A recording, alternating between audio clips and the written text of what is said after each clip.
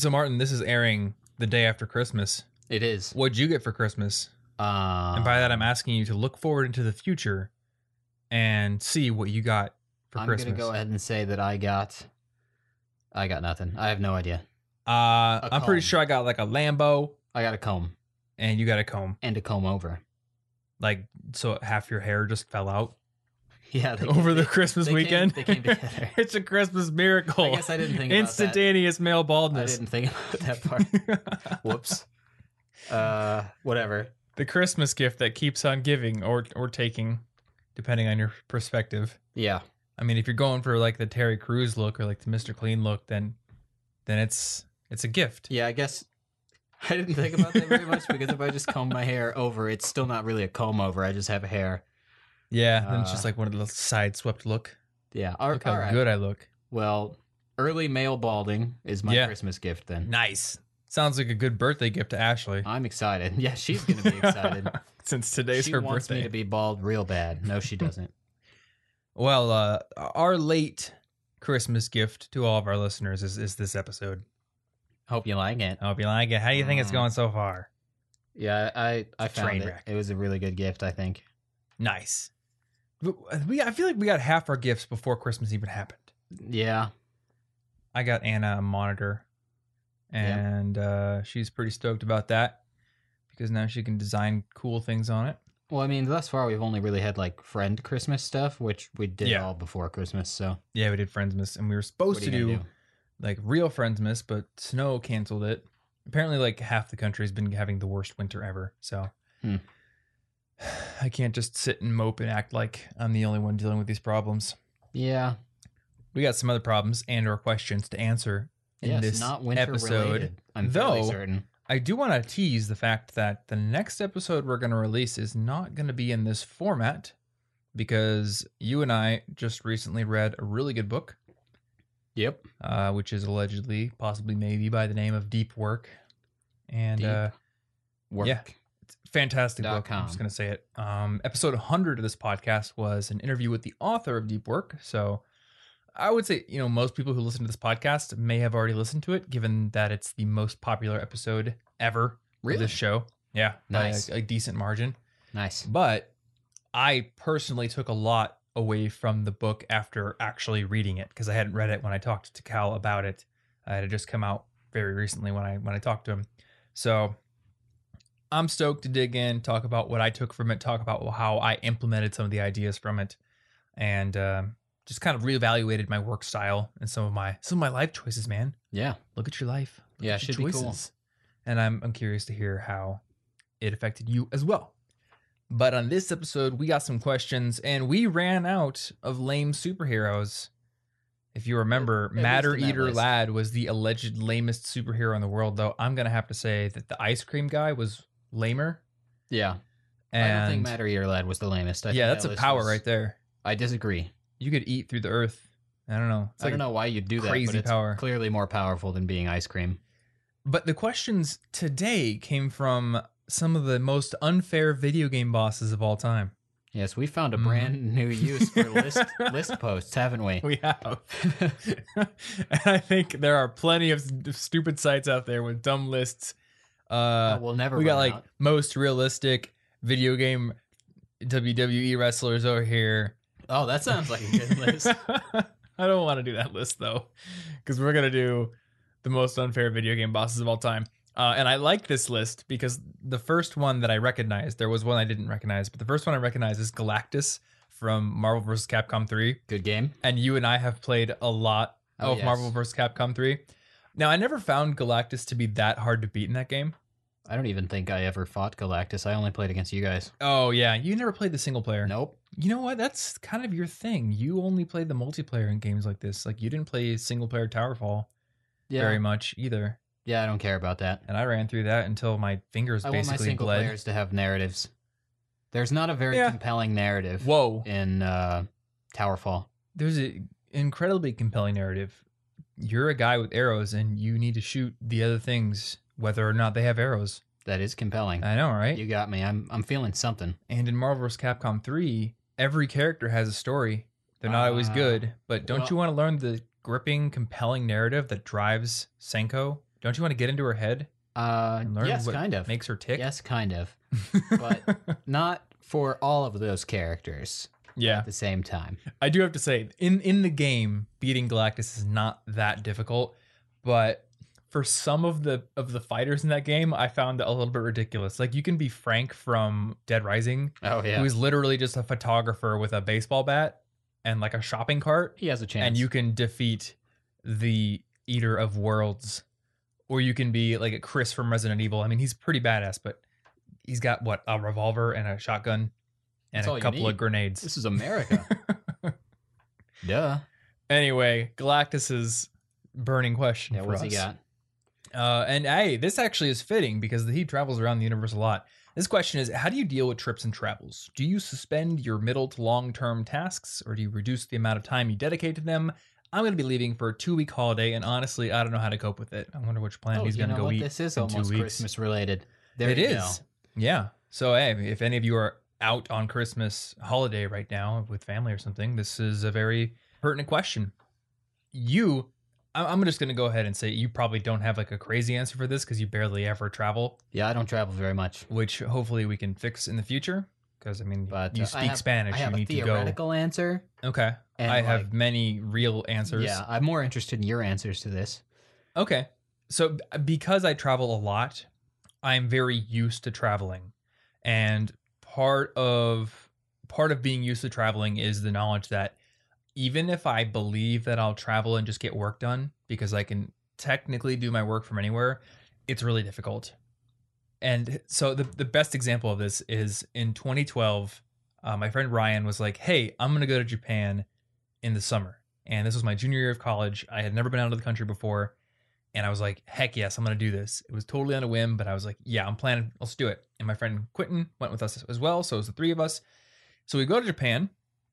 And at this time, I was just starting to make like the teensiest amount of money with College Info Geek.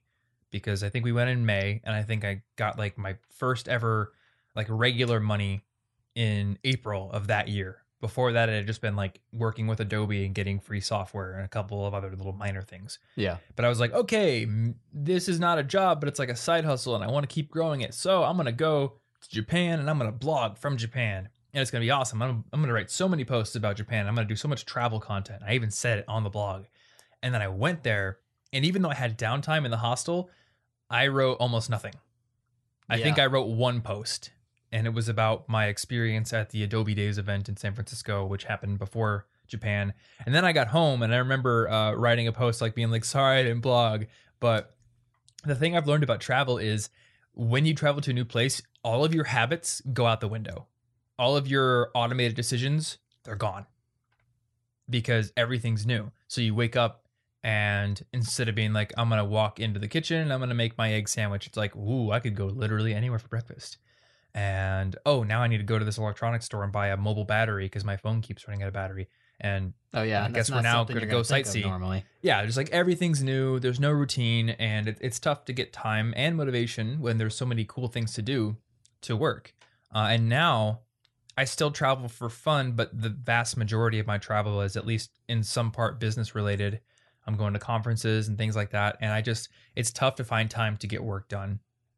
So I keep that in mind when I'm planning out my weeks, because I usually know at least a couple of weeks in advance, usually more when I'm going to travel. I would say the shortest term big travel is coming up. Let's see here. If we're publishing this on the 26th, a week and a half from this published date on January 4th, I'm going to New York City for a couple of business things. And that's probably like the shortest notice travel I've ever done. And like, otherwise, it's been planned out. So when I kind of know how long it takes to make a video, and I kind of know how long like an individual topic will take. So usually what I'll try to do is either, number one, I might not make a video the week I'm traveling, or I'll shoot for an easy video that I know I can get done. For example, I went to FinCon, which was like a financial bloggers conference back in September. And the video I released that week was my Marcus Aurelius video on dealing with negative people. And it wasn't a super ambitious video. I brought Meditations with me on the plane. I was reading it, and I found a passage in the book that I really liked. And I was like, hey, this would be something cool to share. I can basically read the passage, give my interpretation of it. It'll be like a 4 or 5 minute video as opposed to my 8 or 9 minutes that I'm usually doing. And I can edit it in the hotel room, which I did. And even then, it was pretty tough to get done with everything else going on, but I got it out. So for me, it's all a process of looking ahead, being realistic with the expectations of what I can achieve, and knowing that whatever I can achieve while I'm at home is vastly reduced when I'm traveling. Yeah. And if it's like supposed to be a vacation, like Thanksgiving vacation, I tell myself I can't work. It's just not going to happen. So I read Deep Work over my Thanksgiving vacation in South Carolina, but I did 0 work and I planned on doing 0 work. So I just made sure I got everything done before then. So that's what I do. Yeah, I mean, I'd say that's pretty much the way to go about it. Mm-hmm. I mean, not too long ago, I was in Minneapolis to see this cool Harry Potter Symphony Orchestra thing. That sounds dope. Yeah, they had a symphony playing all the music from the first movie along with the first movie. It was actually really cool.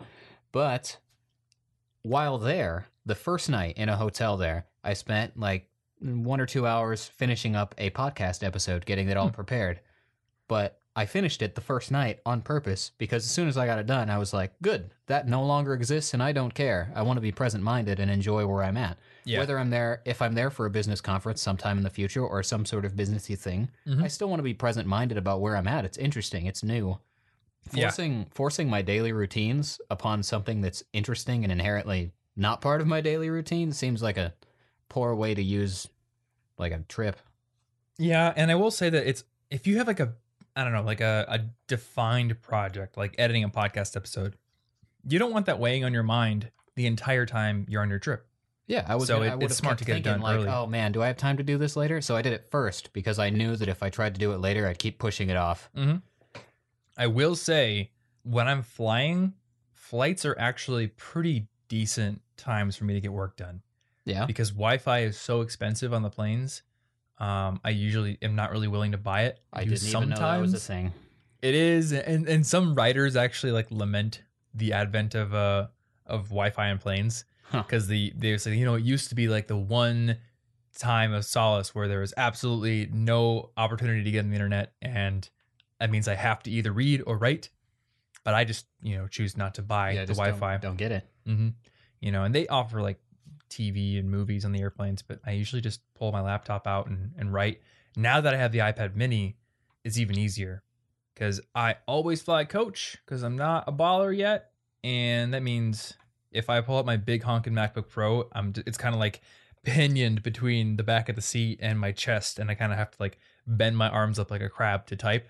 Like a crab. It's real bad. Never thought about a crab on a or laptop like a mantis before. shrimp. I'm just like sitting there on the plane wanting to punch something.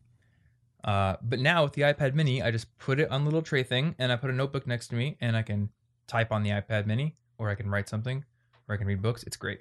Cool. Greatest airplane work device. You should voice ever. type everything into it so that you can annoy everyone around you. As you're just like, no, I got that wrong. I'll do that sentence again. Hey Siri, type this note: how to set SMART goals. Step 1. Yeah. Everyone's just like, shut up, dude. No, you're teaching them about goals. You should be like, Yeah. I should be charging you for this lesson. This is free education. Huh? Why don't you appreciate it? People are so unappreciative of the finer things in life these days. Yeah. But yeah, in summary, understand your limitations, know that they're going to be greater when you leave, and just try to maybe work a little bit more intensely. You could use your upcoming deadline as motivation to work even harder, or you could just back off a little bit. Take the foot off the gas, be like, hey, this project will take a little bit longer because I'm leaving. That's fine. Breaks are good. I spent almost my entire freshman winter break playing GTA 4. So yeah. Well, I mean, every time that I have traveled, and I know it's not that many, but every time I have, I invariably come back with a renewed sense of inspiration and like vigor for just everything. Mm-hmm. So all that did was make me think of magic. Whatever. But the point is, using the breaks to give my brain a rest tends to spark inspiration and innovation in ways that if I had kept up my daily routines and kept working, I don't think it would have happened. Yeah. But seriously, let's talk about how good of a card Vigor is. It's a pretty good card. It's a good card. Pretty good card. It's one of those cards that everyone always forgets I have out, and then play. They attack. And then I'm like, all right, go for it, bro. Anywho, next boss. Hopefully I know what this one is. We'll see. We know. I think I'm just going to go make it a game we know. to one that I know. I want to know. I haven't played Gears of War. which is weird. Street Fighter 4, Seth. I have played Street Fighter 4. It's a I don't very know if I ever scary got to this name. guy. He looks like he has like he's like missing his entire torso. Uh, The most lazily designed boss in the Street Fighter title ever.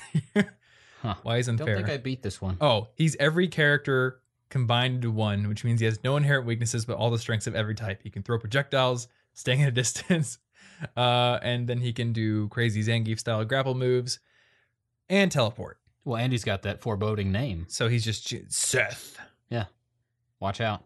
Yeah, that's a pretty apocalyptic sounding name right there. All right. Well, what question does Seth have? Seth's question is, how do you introduce yourself in front of a class without sounding boring? That's a tough one. You got to do that like 90 times a semester. You do. I want to expand this question. And I kind of just want to reframe it in terms of how do you introduce yourself in general? Yeah, And doesn't get a have to be positive specifically outcome? To a class. Because I think, you're being hyperbolic there. You really don't have to introduce yourself in front of a class that many times in your life. And I don't know if it's different for you, but I can't remember a single time somebody introduced themselves in front of the class. Like, I mean, I remember going through those periods in time, and I remember people me standing up. introducing myself. It was fascinating. But yeah, it's one of those times where I think if you're like trying to be clever or funny, it's more likely than not to just come off as like weird because everyone's just kind of anxiously waiting for their turn. They're like, let's just get this over with. In the classroom environment, they're just like, don't show off. We're trying to get over with. So if you're just like, think about this. yeah, I mean, 8 other people have gone, then you stand up and you're like, hello there, I'm Thomas, and yes, all the rumors you've heard about me are indeed true. I think people are just gonna groan. Hi there. I actually hang out with Barack Obama on a daily basis. I'm a champion skier and I own 2 helicopters. Yes, I only come to class so that I can tell Obama a bit more about what goes on in the lives of the common people. So if you would like to talk to me about that, go on. I'm actually the Secretary of Education, but don't tell anybody. It's kind of a covert op. Yeah, he's gonna pretend to be like 18. Go Also, back to high school like those movies. My dad works at Nintendo, and he got me an early copy of the Wii U 3. That's very early. We play it on my 10K TV. That's 2 more Ks than 8Ks, which is like 15 more Ks than you probably have at home. Yeah. And he could also beat up your dad. So, yeah. So lesson number 1, don't try too hard. Apparently that's a lesson we just uncovered. Yeah, and that's kind of a thing in real life. If you're like trying to be clever or funny, it often backfires and comes off as weird. So it depends on the format of how you're supposed to introduce yourself. If it was me and they're just like, hey, tell us your name and where you're from, I would just tell them my name and where I'm from. Yeah, keep it If simple. they were like, hey, say interesting thing about yourself or something like that, then I have a little bit more ammunition to work with. And I don't know, I could just say like, hey, I'm Thomas and I'm into figure skating and woodworking or something like that. Yeah. And I think the key thing is everyone is focused on themselves when they're standing up there. Now they might hear you when you're introducing yourselves, but they're focused on what they're going to say. So I'm not going to worry too much about what I say, but I'm going to instead focus on, did somebody who I'm sitting next to in the class happen to have an interest in the same thing that I mentioned? Or did they say something that I find interesting? Because I'm sitting next to them or, around them. If I want to make friends, maybe I'll just comment on something that they said. They're like, oh, really? You're into jet skiing through giant hoops of fire? Me too, man. Or what's that like? Yeah. Like strike up a conversation based on. Like, I've always wanted to do that. Yeah, And right. just stare right in the eyes. Mm-hmm. Hey, you. So talking to you. yeah, personally, I wouldn't worry about looking all grand and cool when I introduce myself. I would instead focus on how can I use this situation to make friends. And I think your greatest opportunity is in commenting and highlighting something that somebody else may have said. And if somebody happens to do that for you, then, keep that conversation going. Yeah. Because they've taken an interest in you. In real life, most of the occasions where I have to introduce myself are not just in front of a room of people who have had, zero interaction with me. And it's just totally like structured like that. It's usually I'm at a conference or I'm at an event. I come to somebody, or maybe it's a speaker that I just listen to. And in those cases, my priority is to first ask them something, get them talking about themselves, because people love to talk about themselves. And if you can make them feel good and feel special, then they're going to instantly like you.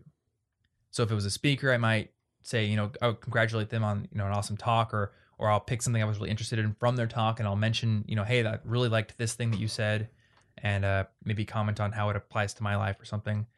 And if it's just somebody at a conference, one thing you can do is just come up and say, hey, I'm Thomas, what's the coolest thing going on in your life right now? Or what are you really passionate about? When I was in Portland for World Domination Summit back in 2014, this guy named Joel Zaslowski is his last name. He just came up to me and he's like, what are you passionate about right now, man? That was it.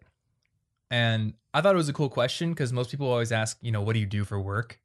And if you happen to not like your job, you're just well, why'd you ask me that? I work in corporate auditing, and I usually just try to see how many peanut M&Ms I can sneak out of my coworker's desk without getting caught in any given day. But, yeah. Well, I mean, that's interesting. It is pretty interesting. If they know the record. What kind of espionage tactics do you use? Yeah. But what he asked me was, what are you passionate about right now? And to be honest, I don't remember exactly what I was passionate about on that day, but when he asked me, I knew, and I told him, and that started an awesome conversation. Well, it jumps we're right still to friends. It jumps right to the real conversation. That seems to skip a little bit of the small talk that I think that you would often have. Yeah. And then I think, on the flip side, if somebody asks you that, something I've learned is that you don't need to try to be all things to all people. Just be yourself, and also don't be too humble. I think a lot of people are afraid of looking like they're cocky or, overconfident, or, that they think they're all that. So they'll downplay everything, and they'll say things like, I don't really do much, or I don't know, I just kind of play video games or whatever. Don't be afraid to show what you're passionate about and actually speak about it, because one or a couple things is going to happen. Number one, maybe that person's really into it, and then you'll make an awesome connection. Or number two, maybe they're not, but the fact that you're showing that you're so interested in it is going to make you interesting. I've always thought that, interesting people are people who are very visibly interested in something. They're not apathetic, and they're not just kind of, not expressing anything. Yeah. So express what you're interested in, and somebody, they're going to feed off that energy. Yeah, and I'd say one last thing is, if you're in a class and you want to stand out, or you want to find somebody with a connection other than the obvious one that you all share by being in the class. Like if it's a programming class, everybody they like programming probably if they're in an advanced one. You're there for a reason. But if you want to connect with somebody on a more personal level and you have to introduce yourself, use something completely unrelated to the class. Like if I was in a programming class, I'd introduce myself with a weird thing if they needed it, by saying something about languages. And if I was in a language class, I would do the opposite, and I would say something about programming, because then you can find the people that have more than one connection with you. Yeah, and you're creating contrast. Yeah, and you're creating contrast, so now you stand out a little more if you need to. But I wouldn't throw that in unless they've asked for some sort of interesting fact, or a truth or a lie kind of situation. Yeah, it's good. And also, you could put stickers on your laptop. Oh, yeah. I used to have these little keyboard stickers on my old laptop that I gave to Ashley, and every single one was like a little Marvel superhero, and I cannot tell you how many conversations that has started. Like, just an insane amount. People always come up from putting stickers. Those are on so your keyboard. cool, man. Yeah, I don't have any super cool stickers on my new laptop. I have like a Pokemon one from Japan, but that's pretty cool. It's cool, but fewer people comment on it than the stickers. So yeah, well, I mean, I don't think anybody's ever commented on my stickers. You got a Ghastly and a Duolingo and a Harry Potter. Something about those, maybe the keyboard stickers in particular were so unique that I think they really stand out. Something about it. Yeah. Yeah, they're really out there and weird. I think a lot of people have stickers on their laptop. I did have like this One Piece sticker from the anime One Piece, but it was like this crazy silhouette that went across the entire bottom of the laptop. So I think that stood out more than just, your normal die cut circular sticker. Yeah. So that helped as well. Yeah, we have a post on the site called The Ultimate Networking Guide for Introverts, and I'm not sure how much it talks about introducing yourself. I think it touches on it. My friend Stefano wrote it, but we'll put it in the show notes, and if you're curious about learning more about how to introduce yourself and just network in general, check it out. Yeah. And we're going to go to our next unfair boss, which is... I haven't played Dead Rising, so I'll skip this one. You know what though? I'm just realizing that I don't play very many games. Oh no. So What have you done? I think I made a bad pick here by trying to go for ones that I have. You played Final Fantasy 8? Oh, here we go. Here we go. This is a good one. Here we I go. never beat 8. Mike Tyson from Mike Tyson's Punch Out. Watch out. Oh man. When Mike Tyson's Punch Out was released back in the 80s, the real version of the boxer was untouchable. He had a 37-0 record. And so apparently they just made him like that in the game. Well, there you go. A single well-placed punch from AI Tyson can floor you indefinitely. Fairly unfair. Yep. Yeah, I know that entire game's all about just like memorizing exactly when to time your punches and everything. Yeah. All right, Mr. Mike Tyson. I almost want to try to do an impression, but I'm not going to. It just makes me think of Michael Scott doing an impression. So, Yep. That's it. With equally cringy results. Yep. Tyson's question, though, is I'd like to get your thoughts on the importance of a reading culture for self-development, the development of a nation and the world at large. Okay, so he's asking about This is wise. big questions, not just Very himself. wise, Mike Tyson. I recently started a book club at my university to help improve the reading culture. What are your thoughts on the importance of reading and what role it has played in your success? Interesting question. I thought he was going to be asking about, what's the importance of reading individually, which, I mean, it's obviously very important. How do we elaborate on, the obvious, yes, people should read I don't know. answer?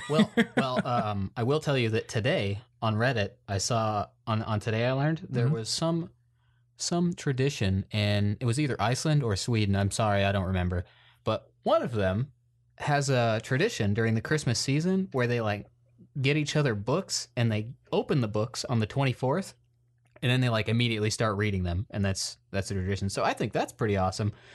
Just as a side note, but definitely reading is important for all sorts of things in culture. Reading is one of the biggest things that our ability to write and read things is kind of the backbone of there being a culture, is Yeah. it not?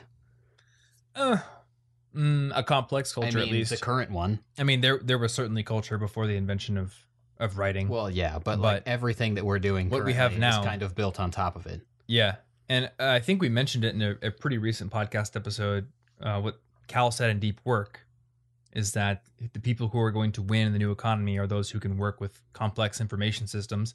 And I think that people who read a lot are able to do that intuitively, but also combine many different areas of knowledge to be able to creatively utilize those information systems as well. I mean, on an individual level, the more you read of a certain topic, the better your expertise is on a certain topic, and the more expertise that any person around us has in any topic is better because the community is smarter. Yeah.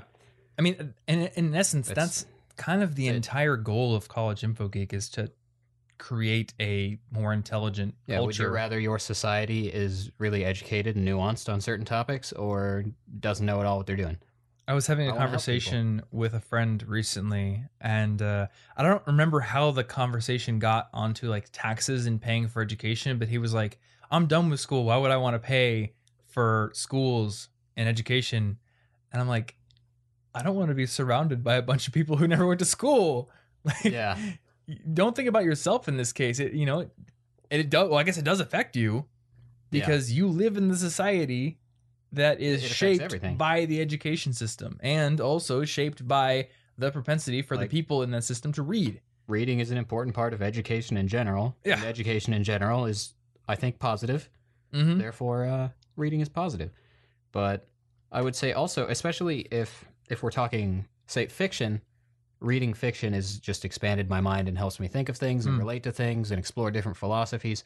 But reading nonfiction, especially because I read a lot of the same topics, I got a lot of productivity, a lot of philosophy, a lot of language books and linguistics. And because of this, I can piece together different bits of knowledge and ideas from each of those things. Instead of just blindly following the instructions of one author, I'm learning the skill of constructively building on knowledge from several sources to create my own internal version.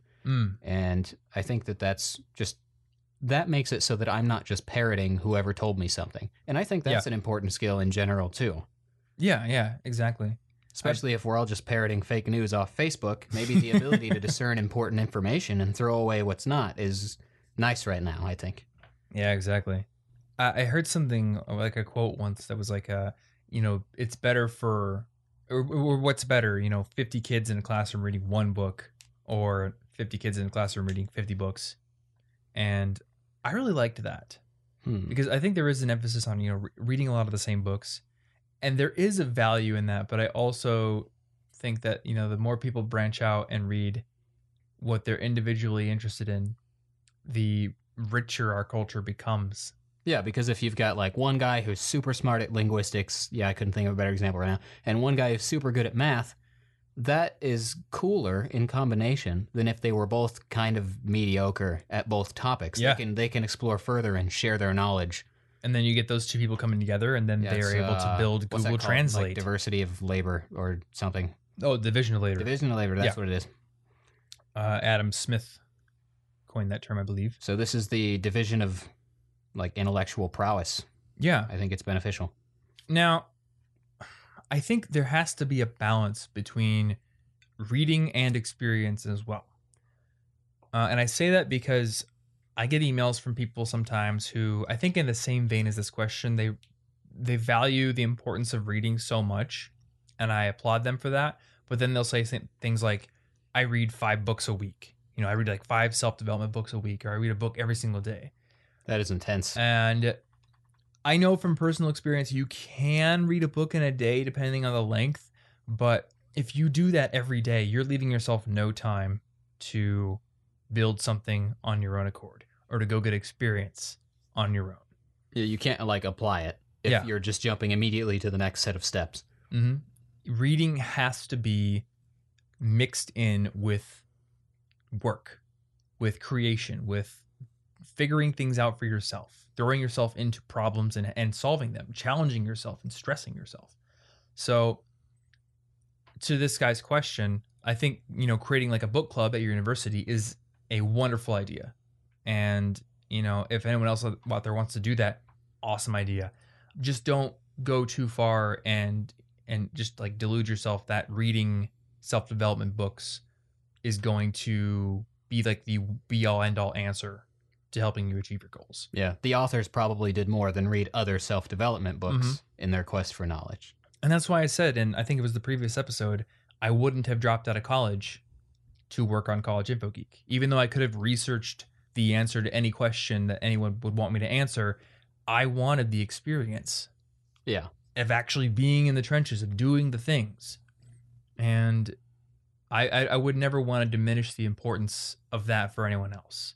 Reading is awesome, but learning from the experience of others only gets you so far, and it must be combined with your own hard-won experience. So take that, Mike Tyson, pretty deep. for Thank whatever you, it's Mike worth. Tyson. And that wraps up this episode, I think. Yeah. So this is 139, which means you can find the show notes for this particular episode over at cigpodcast.com/139. And there you'll find that link over to the Ultimate Networking Guide for Introverts if you want to have a read of that. And anything else we mentioned in the episode will be linked on that notes page, along with ways to rate and review the podcast on iTunes. If you'd like to support the show, it's a great way to do it.